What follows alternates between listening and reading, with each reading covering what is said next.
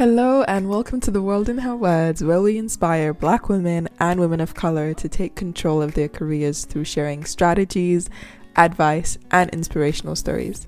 I'm your host, Aisha Suleiman, and to check out more of our content, sign up to our mailing list, or to say hello, go to our website, theworldinherwords.com. Welcome to the show, Tolu. Hiya, thank you for having me. So tell us, who is Tolu? Tell us a little bit about yourself, your journey so far. Who am I? Well, first of all, you need to Google me. But in all honesty, who am I? I mean, and this is going to sound super cliche, but I say this all the time. I say meeting me is an experience. So who am I? I am an experience. And I'm the kind of person that once you've met me, you do not forget. So if you ever see me outside and say, oh, sorry, have we met? You're lying. We have met, because you don't forget meeting me. And that's who I am. I'm somebody who, I'm full on life. I'm full of energy. I give myself to all that I do. So I'm a lover of people. I'm a pursuer of purpose. I'm somebody who prides myself in doing things and doing things well. Other things that are quite interesting about me, I'm a quadruplet. So that is quite unique to my context. And that also informs how I show up in life. So for those of you that don't know what a quadruplet is, that's 4 kids born at the same time, all in the same tummy. So I refer to us as womb mates. So those are my fellow womb mates. And that also plays a big part in who I am and probably my personality as well. So that's a bit about me. That's amazing. I don't think I've ever met a quadruplet in my life. So this is the first. Actually.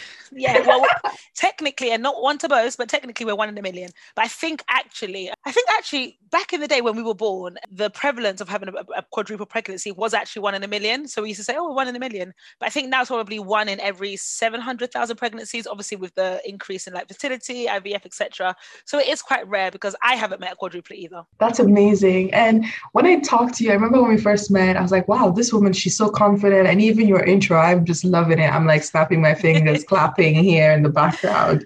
So I want to ask you, what is confidence and where do you think that comes from? What is confidence? I think, and there's masterclass, there's TED Talks, there's videos, there's books all on confidence. And for me, if I look at myself and my life, confidence is that still, that small, that quiet voice in you that says you can do this. And one thing I've noticed is that voice gets louder and louder and louder the more you try things out, and then you prove to yourself that you can do this. So for me, confidence is equally a self-fulfilling prophecy as it is a virtuous cycle, and it just continues. So the more you tell yourself and you hear from yourself you can do this, the more likely you are to do things. And then when you do it, you believe in yourself because you got it done. And then you continue to tell yourself that you can do this. I'm reminded actually of like babies. So people that know me know that I love babies. I'm like everyone's favorite auntie. And so it's like a baby. When a baby first starts learning how to walk, they take those first few steps and everyone's saying, oh yeah, you can do it, you can do it, you can do it. And then they keep stepping, they keep walking, and then they do it and they get more confident and they keep walking and it continues. So that's kind of, and that's kind of what confidence is to me. I think the most important thing is that I oftentimes feel like confidence comes from within you. I've worked with people who are amazing, who are great. I know people who are amazing and they're great, but there's no amount of encouragement that I can give them that will make a difference until they receive that and until they have that confidence to believe in themselves and their potential. So I do think it's an inside job. It can be supported by the externals, but I do think confidence is an inside job, and it is that small, that still, that quiet voice inside you that says you can do this. Yeah, and I think especially for career stuff, right? Because if we take things like public speaking, presentations, there is no magic shortcut to becoming good at them. Right? You just have to keep doing them, and you have to feel the fear, be terrified, be nervous, and still get past it and then keep doing it over and over again. And what you said about the voice, it's also listening to the voice, right? The voice that's going to say to you, well, you did it the last time and you managed to get through that. So maybe this time it won't be so bad. Absolutely, yeah. Yeah. And I also think there's something to be said if we take away from the career point of view, just in general in life, doing scary things. So one of the things I started to learn how to do a couple of years ago was swimming. And I didn't want to learn how to swim because when I was young, I was in a boating accident. So it made me terrified of water. And then a couple of years ago, I said, you know what, I'm going to learn how to do this thing that terrifies me so much. But now I swim pretty much almost every morning. So like at least 3 times a week. Wow. And what I found was anytime I feel scared, I then tell myself, well, you learn how to swim. Like that was pretty terrifying for you. So whatever it is, you're going to get past it because you've done it before. I love that, actually. Learning to swim is something I haven't yet mastered. It's the kind of thing I did as a kid. And then actually, I think the older I got, I lost my water confidence. So you might have challenged me to get back into swimming. Yeah. Right. So where does confidence come from? We've talked about that, but what reduces confidence? And I mean in terms of specific behaviors. Well, what reduces confidence? And I won't lie, I haven't always been a confident person. And I think that's something I have to be really clear and upfront with. I mean, I haven't always been a confident person. And that's something that I've had to learn. And when I reflect on my journey, especially in my younger years, some of the things that reduced my confidence, first thing was self-doubt. So never thinking that I could do something, never thinking I was good enough. I also had this really weird fear of people. And therefore, I attached so much importance to what people thought about me or what they would say. So if I did something and people said, "Oh, I don't like that," then that would literally crush me. Or if I did something and someone said, "That's not good," that would literally crush me. So there was that self-doubt. And a lot of that self-doubt was attached to my perception of self, which was anchored by how I thought I'd be perceived. And that's probably quite a lot of a mouthful. So I think for me, it's that self-doubt and not believing in yourself. But then also, like I said, giving other people power over yourself. So allowing somebody else's behavior and comments to limit you or to affect your confidence, that's quite dangerous. Because, we talk a lot about things like imposter syndrome. And imposter syndrome is both how you feel about yourself, but actually sometimes how environments make you feel, right? I've said it before and I'll say it again. I don't have imposter syndrome. I'm somebody who's in an environment that makes me feel like an imposter. And they're not the same things. And it took me a while to realize they're not the same things. When I struggle with self-doubt or lack of belief in myself, that's one thing. But if I actually know that I'm good at what I do or who I am, and I show up in an environment that tries to make me feel smaller, that's another thing. So actually, when I see people who are, struggling with confidence in life and not just at work, and it's oftentimes assigned or attributed to imposter syndrome, sometimes it's the environment, it's the people in the workplace, sometimes it's the workplace bullying, it's somebody telling you can't do something, it's the microaggressions, it's being micromanaged outside of work, even in social settings. Sometimes it's frenemies, right? We look at shows like Mean Girls and all that kind of films. It's frenemies. It's having the friend who is really not your friend, but they're kind of around you, nitpicking at you and trying to erode the things that give you worth. So I think for me, it's things like the imposter syndrome, it's things like self-doubt, but it's also things like bullying, it's things like having frenemies. And sometimes it's as much the internal as it is also the environmental and the external things that can erase confidence. Yep, absolutely. Especially on the bullying point, frenemies, all of that. And I think there's something to be said for when you tolerate that, that also reduces your confidence. So when you sort of allow people to treat you badly, talk to you any kind of way, whether that's personally or professionally, that does erode your confidence. But I think when you stick up for yourself and say, actually, it's not okay for you to speak to me in that way, it's not okay for you to treat me that way, that gives you confidence, because then you're like, at least I'm sticking up for myself.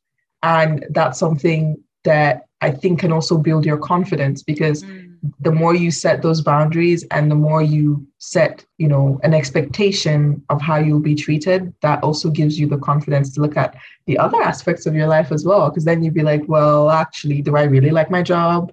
Could I be getting paid more?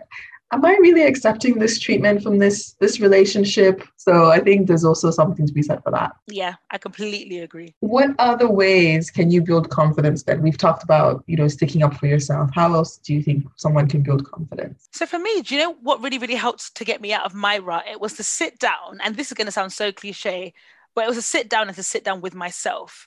It's taken me a long time, especially being a quadruplet, right? So, you're born and you come into the world with three other people, you go to the same schools, you live in the same house, people expect you to be the same. And so for a long time, I had no idea of self or identity or who I was. I was just kind of part of a group, right? Part of a crew. And actually spending the time to sit with myself and say, who am I? What do I like? What don't I like? What are my strengths? What are not my strengths? And not doing it in a place of comparison, because growing up, we've always been compared. How comes this person does that? You were the first to walk, you were the first to read, etc., etc. But actually really sitting down with myself and saying, who am I? And when I sat down and I said, actually, you know what? Because now I understand a bit more about who I am, I also know who I'm not. So actually, I can be 100% confident in who I am because that's who I've agreed to be. So that's the contract I am writing and signing with myself. Tolu, this is who you are. Everything else outside of that, that's counterfeit. I didn't sign that contract. those are your terms of engagement. So if you come to me expecting me to be that, well, I'm really sorry, sis. That's not what I agreed to be. That's not who I am. You cannot enforce that upon me. So my confidence actually came from sitting down and understanding who I am. We talk a lot about what do you bring to the table? Well, actually, that was part of it, right? From a professional perspective, what do I bring to the table? Because I'm also very, very, very realistic with myself, right? So we talk a lot about imposter syndrome, but equally around confidence. And the reason I no longer struggle with imposter syndrome is because I know exactly what it is I bring to the table. And I know exactly what it is I thrive at, I excel at, and what it is I'm very mediocre at, and what it is I'm very basic at. I know my strengths, I know my weaknesses. And so I will never allow you to make me feel any kind of way, because I've already accepted that's my weakness. And guess what? I've made a decision about whether or not it's something I want to strengthen, or actually I'm happy with it being a weakness, for instance. So I had to take that time out to really look within myself, even like in a relational, social setting. I'm very sensitive. People talk about it all the time. Oh, Tolu, you're so sensitive. I know I'm sensitive. But my sensitivities allow me to be a good friend and to show up for you. My sensitivities allow me to read between the lines. My sensitivity is the reason why when we're out at a party, we're out at an event and there's 50, 20, 30 people, I can see that you're the one that's not speaking. You're the one that's quiet. You're the one that's withdrawn. That's what my sensitivities allow me to do. And I've had to really understand my characteristics, my qualities, my personality, and see actually what are the benefits, the attributes, and actually what things I need to work on and what things I need to strengthen. So I would definitely say sitting with yourself and understanding who you are, and not just allowing people to throw labels and terms on you. Because actually I can turn around and I can call you confident, but if you don't feel confident, then there's no point. I can turn around and say, you're so good at this. You're an amazing person at doing that. And if you don't see it for yourself, you will never receive it. So really spending that time out to sit with yourself. And if you want, you can you can write it down. You can literally do like a little, good things, good qualities, and the time to get to know yourself. So yeah, that's kind of for me a really key way to build that confidence, is to really know and understand yourself. But that's a process, and that definitely won't happen overnight. Because this is, for me, this is years worth of investing in myself, and yeah, and looking myself up in the mirror and finally being happy with what I see in the reflection. You know what? So many gems. First of all, self-awareness is key to everything. Any sort of personal development, you need to know yourself, have knowledge of self, because exactly what you said, if you know who you are, it's a lot harder to shake you, right? And shake that sense of self. The other thing is, I love the fact that you touched on being a sensitive person and the benefits, because often people like to throw sensitive, like, oh, you're too sensitive, like it's a bad thing. But as you said, there's so many benefits to being a sensitive person. But it's interesting that it's only thrown in your face when usually they're saying something you don't, that you're not receiving. They're saying something that is probably trash and you're reacting. And then it's like, oh, you're sensitive. Okay. Yeah. Where was this energy when I was doing all the nice things for you? But, speaking of confidence, one of our followers on Instagram asked, when is the right time to ask for a raise? And is it appropriate to ask your male co-workers what they get paid? What do you think about that? The right time to ask for a raise is every day, okay? Because we need more money in this life. There's a full scarcity going on right now. No, in all seriousness, actually. And when is the right time to ask for a raise? Because it's interesting. I think you should always ask for a raise if it's on the table. But I think timing is key. So I love the question, when is the right time? I think sometimes we forget that there are processes. Some things are context dependent, and they depend on other decisions being made. So I think, and actually I'll start with a story and then I'll actually make the point. So I've never been given a pay rise in a job, and I've actually always had to leave in order to get paid what I'm worth in the market. And I use that phrase a lot, worth in the market, because it's about your worth and it's about the market. And the market is what people are willing to pay, right? And so many employers, and I'll be honest, they love the fact that I will come in, I will over deliver, I will excel, I would add incredible amounts of value to their business. But when it's time to discuss pay rises, they refer you back to your job description, okay? And they tell you that that's all well and good, that's amazing, but actually what we're paying you to do is X. And within the confines of your job description, we are paying you commensurate to the job that we are asking you to do, not what you are delivering, mind you. So they will only pay you for your job description, not necessarily for the actual value that you're getting. And so many times you end up having to leave to go up and to get more. So I think it's always the right time to ask for a pay rise. You may not always get it. However, I would always say ask for the pay rise at the time that you think that you can because it's the consistency, mind you, that you can consistently demonstrate that you've actually met or exceeded your deliverables, your KPIs, your goals. Like, it's not a fluke, it's consistent, and I'm consistently doing this on an ongoing basis. So it's not a case of asking for a pay rise like 3 months in just because I've started to do some stuff. Give yourself time that you can prove, what you're doing, how it's adding value to the business. You've got good stakeholder buying, so people can also vouch for you as well.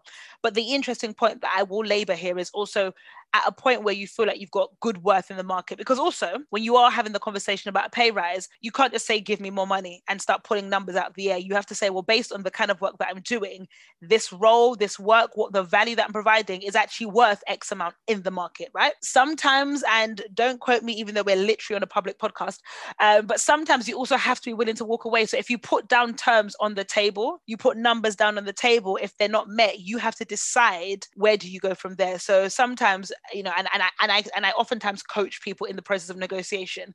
And sometimes I do say, but if you are gonna, you have strategies. If you are gonna go down this route, you may have to be willing to walk away. If you turn around and say, I'm worth 40% more in the market, you're not paying me, I'm going to walk, and an employer calls your bluff and says, okay, well, I'm sorry, we can't meet that. You're gonna have to decide you're either gonna walk or you decide to stay, but then your employer now knows that actually you are willing to stay and keep doing more for less. And now they know that about you. So that's the first bit. In terms of asking a male co-worker, that's interesting actually. And because but by profession, I work in the world of diversity, equity, and inclusion, I have rarely worked with a man in my team who's at the same level as me. And actually, so I've either worked for a male boss or I've had somebody in my team who's perhaps junior to me. So I've never really been in that direct position where I've had somebody who technically is at the same level, should be earning relatively around the same amount for the same amount of work. So I've never actually had that. But if I did, I think I absolutely would. And depending on the relationship as well, if we have that kind of relationship, I think I probably would ask and say, if I had a male colleague side by side, I was like, yeah, actually, if you're comfortable to share, should we discuss that? The reason being, because I've had similar conversations with women in the workplace, primarily women of color in the workplace, being specific, Black women in the workplace, even in different roles. So we're at the same grade in different roles. And we often chop it up about pay because we have to make sure that as Black women, and let's call ourselves sisters in this instance, we're not being shafted, and if we are being shafted for doing work at a similar grade, then how do we coach and encourage that person to get what they're worth? Because let's be very honest, and I will talk about the wider work culture, but I will also talk a little bit about the community that I come from, which is the Black community, the Nigerian community. There is a bit of a wall of silence around pay, and actually a wall of silence around pay equity in the workplace. And many of us in the D&I space, we talk about pay gaps. The reason there are pay gaps, apart from the shortcomings of employers, is also employee silence, right? So we're not talking about it. I've been in situations where, and I can laugh about it now, but I've been in situations where I've reached out to friends. I'm not talking about colleagues, I'm not talking about acquaintances, actual friends, to discuss pay. I'm not asking you for your tax code. I'm not asking you for what you take home at the end of the month. I'm not asking you for your base pay. I'm asking you for a broad category of roles in this sector or at this level. What do you think we should be getting paid? And people have sent me to Glassdoor. Really, bro? I'm asking you as a friend, like if I'm in a role at this level, what kind of number should I be asking for? Oh, you should check out Glassdoor. Okay. So we have this culture of silence, and that can be quite painful. So for me personally, I have no problem speaking about salary. I've had many conversations with people, encouraged and coached people into getting more, and both internally, externally, etc.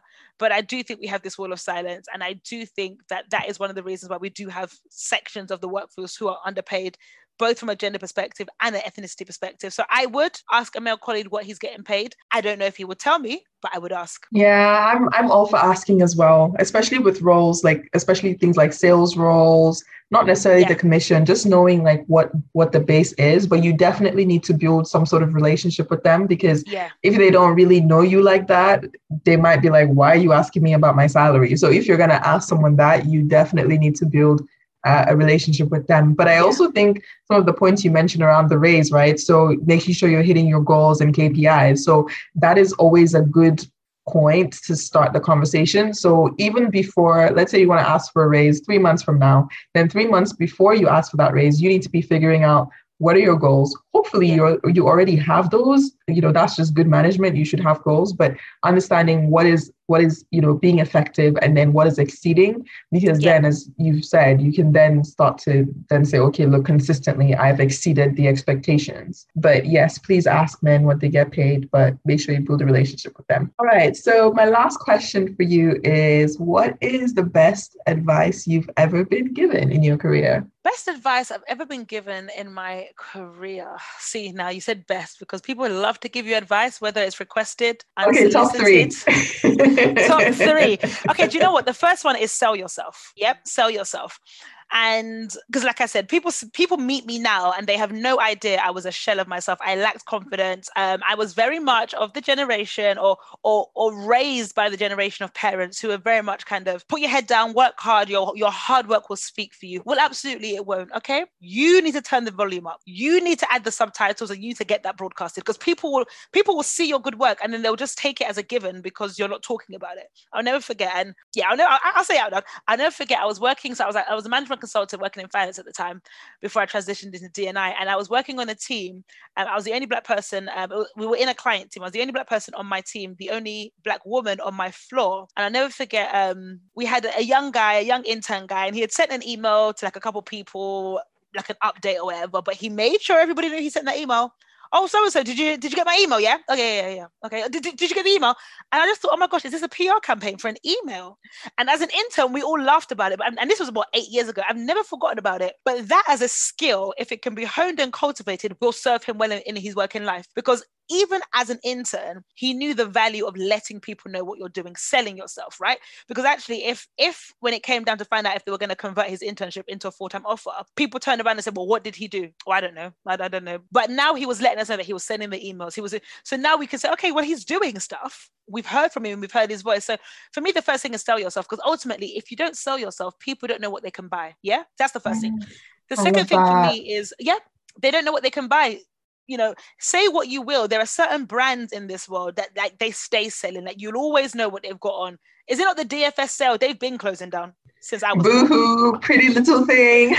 all the time. There's always something. There's a capsule collection, there's a summer edit, there's a Liberty from Love Island, there's a Nicole Scherzinger. They're literally inside your esophagus. That's how far they've come inside your esophagus to tell you what they're selling, so that you can buy. And all of a sudden you find yourself saying, oh, actually, do I need this new dress? No, you don't, but they've told you might, right? So that's the first thing, sell yourself, or else people don't know what they can buy. The second thing is then the power of using I, and I never used to do that a lot. So we're talking about confidence, so I do want to speak about this. A lot of us, especially as minority groups, women of color, different religious groups, etc., we speak a lot about the royal we, and we laugh about it, right? Because we talk about it, the queen, the royal we, and we say we. But we use we as a way because perhaps we lack the confidence to stand 10 toes down on our own 2 feet. So rather than saying, I did, I am, I believe, I feel, I think, we say we did this, we did that, we discussed. Because respectfully, right, you can have a discussion with 2 people, but ultimately one of you can come to a middle ground, but one of you is normally the driving force. We discussed it and we decided that, well, no, actually, if you were the decision maker, I decided that.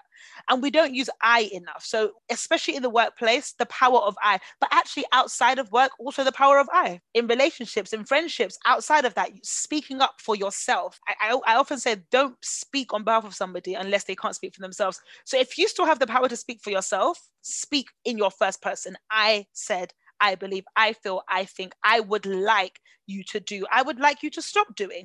And when we talk about having healthy conversations, even with friends, partners, even with kids, we're talking a lot now in the last, 2 or 3 years about how children are being raised, right? Using the power of I and teaching people the sense of self and identity by being able to speak up on your own behalf. And then what's another piece of advice? So 3. So the first thing, I guess, sell yourself. The next thing is power of I. This isn't necessarily advice that I've been given, but this is advice that I have coined for myself. And this has served me both outside of work, but inside of work. So I'll throw this in. And for me, I'm a big believer, and this is something that, especially like the last 2 years, is really, especially with the COVID context, right? Because for a long time, I felt that COVID had put life on hold and that life had passed me by. So I kind of felt like I'm in my prime season, things should be happening X, Y, and Z, but actually because of COVID, I'm no longer able to enjoy certain experiences or do certain things. And it just dawned on me, and I had to reflect and say, nothing that's behind me is greater than what lies ahead of me. Nothing. There's not a relationship, there's not a job, there's not a person, there's not even a meal, honey, because I haven't even eaten all of the best meals. There's nothing behind me. There's not even an experience, and I've had some amazing experiences. Nothing that's behind me is greater than what lies ahead of me. And that's something that really helps me to stay grounded, to not enter into a scarcity mindset when I feel like, oh my gosh, what I have now is the best I will ever have. Like nothing, like newsflash and plot twist, I haven't even peaked yet. Look at that. Hey, Look at that. yes. My best days are ahead of me. Look at that. Yes. Done my best work. I haven't worn my best outfit. I haven't slayed my best face. I haven't met my best person. Do you know what I mean? Like everything that lies ahead of me is greater than what I've walked away from, or what lies behind me. It's like when you're in school and you think secondary school is the most amazing place and all of your friends there are the most amazing people. And then 10 years down the line, you actually only see like one of them in your local Asda like once.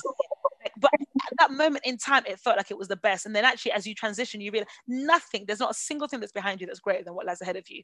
And that has even served me even in the world of work as well as personally. So that's not advice that I've been given, but that's something that I've really come to grips with in the last love 2 that. years since COVID. I love that. And this is why I love getting older, because I feel like as I get older, life just gets better. And each year I look back and I'm like, wow, like look at the upgrade, look at how much better things have been. But it's also about investing in yourself, right? And I think if you invest in yourself, work on your confidence, work on yourself, then things just get better as you age, period. And I think you also adopt the mindset that allows you to see things as better. Because hindsight is a beautiful thing, right? Like there's things that we go through, things that we endure, things that we also enjoy. And it's only with hindsight you really understand. So when I was going through this, actually, it allowed me to do X, Y, and Z, A, B, and C. But it's the power of perspective. And oftentimes that perspective and that renewed perspective comes with hindsight.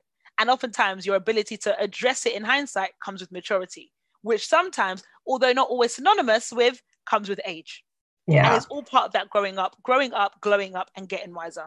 And that's what we're doing. Yes, growing up, glowing up, and getting wiser. I love that. I'm going to put that on one of our Instagram posts.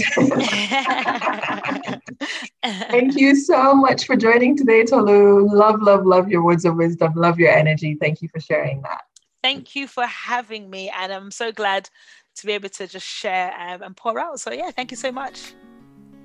If you want to join our community of Black women and women of color to talk more about this topic, then follow our LinkedIn or Instagram page. I'd love to hear from you. To read the show notes for this episode, go to theworldinherwords.com. Take good care of yourself.